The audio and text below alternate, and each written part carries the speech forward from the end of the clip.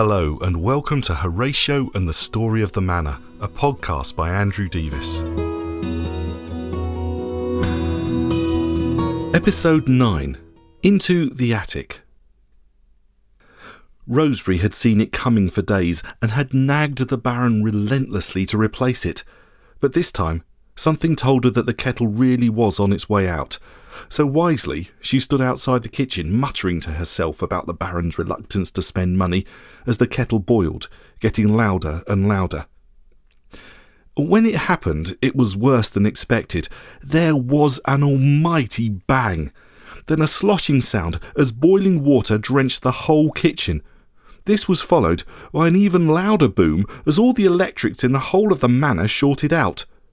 As the light bulb above her head and all the light bulbs in the corridor spluttered and then shattered, merrily sprinkling hot glass everywhere, a third explosion erupted as Rosebery screamed, "Archibald Russwarp Briggsworth, come here right now!" Ella was having a very good day. The Baron, who was still examining the contents of the cupboard, groaned as he heard the screaming. The shadows jumped and rushed off, not wanting to miss the excitement. Slipping the third object into one of his many pockets, he turned to leave the room. When he reached the doorway, he paused to look back at the cupboard, wondering if it would still be there on his return. He got his answer straight away. It had already gone, along with all those wonderful knick-knacks he'd left on top. In a slight panic, he fumbled in his cloak to make sure the new items hadn't vanished with the cupboard, breathing a sigh of relief as he felt them bulging through his pockets. Once reassured, he reluctantly headed off to confront the emergency. It took a long time to calm Rosebery down, and even longer to clear up the mess without a working vacuum cleaner. There was another, much older and sturdier, upright vacuum cleaner in the attic, but the Baron didn't like going to the attic, and he didn't have any good memories of that particular vacuum cleaner. It was a beast. And having been a beast, and now having been abandoned in the attic, with the gargoyles clattering overhead, and who knew what else living up there, he was more than happy to clean by hand. Had he left the mess, he knew that tomorrow everything would have reset. However, he didn't want to risk Horatio cutting his paws on the broken glass. Thankfully, Horatio seemed happy gnawing the vacuum cleaner parts, and hadn't come to investigate. He really was a weird dog. Once all the cleaning was done and Rosebery had recovered her composure, she turned to the Baron. "Either you go and buy me a new kettle right now, or you're going to have to go into the attic and get the old boiler back down." The Baron felt a chill creep down his spine when Rosebery talked about the old boiler. It wasn't just that, to get it down, he'd have to take a trip to the attic. It was also how terrible that old boiler had been. It had behaved so badly that he'd bought Rosebery the rather cheap kettle that had just exploded as a replacement. So, now he was in a quandary. Did he spend more money? He shivered at the very thought. Buying yet another kettle? Or did he go to the attic to retrieve the old boiler that made fantastical noises, vibrated like it was alive, and although he didn't like to admit it, scared him with its strange behaviour? Well, given that choice, and because they needed a cup of tea to recover from all the cleaning, not 10 minutes later, as Thornton went to the cellar to collect replacement light bulbs and reset the circuit breaker, the Baron made his way up to the attic entrance and waited for the lights to flicker back to life. In spite of some of the rooms and corridors having moved, he found his way to the attic entrance quite quickly. It seemed that when he didn't want to go somewhere, the manor knew and made it easy for him to get there. As he waited on the landing for the lights to come back on, the Baron listened to the noises from above. He was sure that the low, scraping sound was one of the turrets relocating from one part of the manor to another. On top of that, the explosions in the kitchen seemed to have sent the gargoyles into overdrive. He listened to them clip-clopping over the roof and up and down the walls. "Those wretched gargoyles," he repeated with every clip and clop. The only light was coming from a circular window at the end of the landing, which was partially obscured by one of the gargoyles' heads staring straight at him. As always, it was as solid and unmoving as stone when the Baron looked at it. Then, having looked away for a moment, as Thornton found the main switch and the lights flashed back to life, the Baron glanced back to see not one, but 3 different heads watching him through the window. Stifling a jump at the sudden arrival of the extra gargoyles, the Baron looked up at the overlong attic hatch. Then, holding a long rod with a hook at its end, he caught the catch and, with hinges squealing in protest, lowered the trapdoor. The Baron then used the hook to pull down a large wooden folding ladder-cum-stairway, which was his entrance to the attic. It was surprisingly well made, and folded out from itself in a very ingenious manner that made it easy to handle despite its size. The Baron would have loved to study its design a little more, but because it was part of the attic, he tended to resist that particular temptation. Dust and little bits of debris drifted down on the Baron from above as he extended the mechanism. The Baron always wondered exactly where these pieces came from, but he had no intention of staying long enough to find out. When he dusted himself down and cleared his long, black, greasy hair of debris, the Baron took hold of the handrail. The air coming from the attic was cooler than the air on the landing, and as he stood looking up, he heard more clip-clopping on the roof. At that, he shot a glance back to the window at the end of the landing. There was still one head looking at him, but the other two had gone, and he suspected it was them he could hear scurrying above. As for the remaining head, it had tilted slightly, as if trying to work out what he was doing. Taking a deep breath, the Baron pursed his lips together purposefully and began to climb the stairs, clomping his built-up shoe with every other step.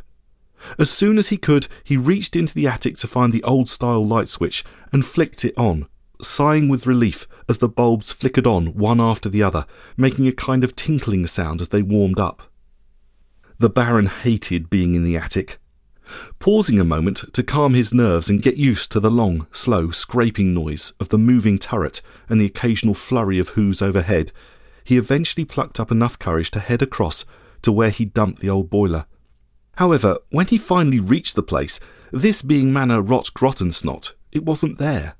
This meant he'd have to search through all the various mounds of discarded bric-a-brac, broken appliances, packages, boxes, pots, pans and stuff to find the wretched thing. This did not fill him with joy. As he searched, he was constantly aware of one other piece of rejected equipment discarded in the attic. He couldn't see it from where he was, but ever since he'd entered the attic, he'd been aware of it, aware of the old, powerful, dangerous, and hopefully lifeless vacuum cleaner he dragged up years before. Little eddies of dust and debris fluttered around from time to time, and, together with the sudden sound of hooves on roof, the Baron got jumpier the longer it took to find the boiler. Searching through one pile, an unexpected eddy, accompanied by a scurrying of hooves and flickering of lights, almost caused the Baron to cry out. Jerking one hand to his mouth, his other hand hit an old lampshade which bounced its way into a corridor between piles of junk. Taking a moment to let his heart beat slow, the Baron walked over to the lampshade. The scraping of the turret overhead seemed to be reaching a crescendo, and just as he reached the lampshade, there was an almighty crash as the turret found its new temporary home. The whole attic shook with the force of the turret landing, with piles of junk swaying and falling all around and dust cascading from the rafters. Coughing and spluttering, the Baron looked up, blinking away the dust.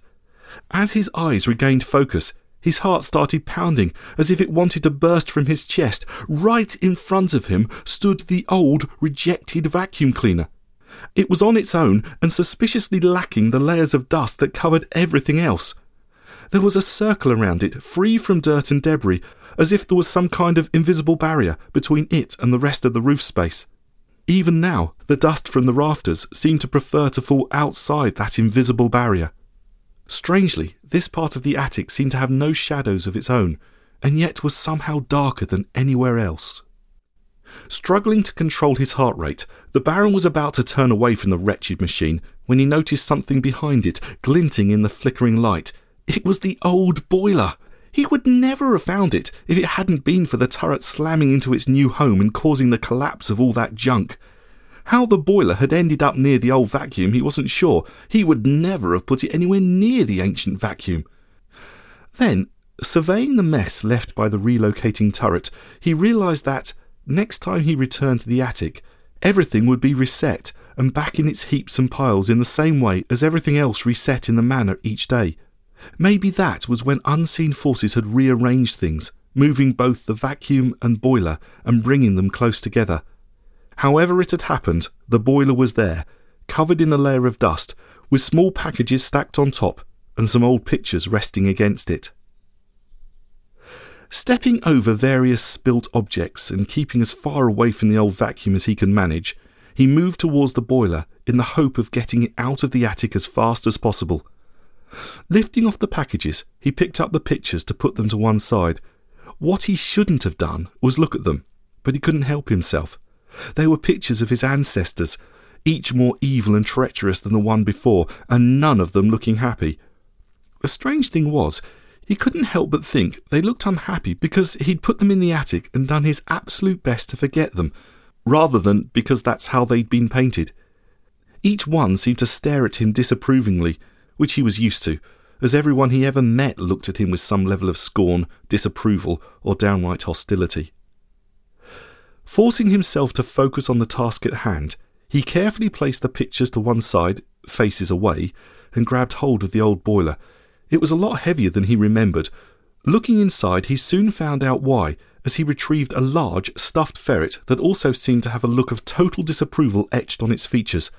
The Baron hoped this was more to do with the fact that it was stuffed than with him. Firmly grasping the boiler and leaving the ferret and pictures behind, the Baron once again took a wide berth around the old vacuum and as quickly as he could manhandled the boiler to the attic entrance and down onto the landing. At this point, the gargoyles went mad.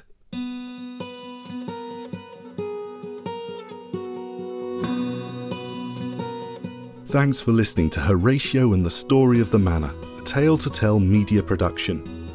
If you've enjoyed this podcast, please take a moment to leave a review. You can do this on the app you're listening through or head over to iTunes and leave it there. A 5-star review helps other people find the show.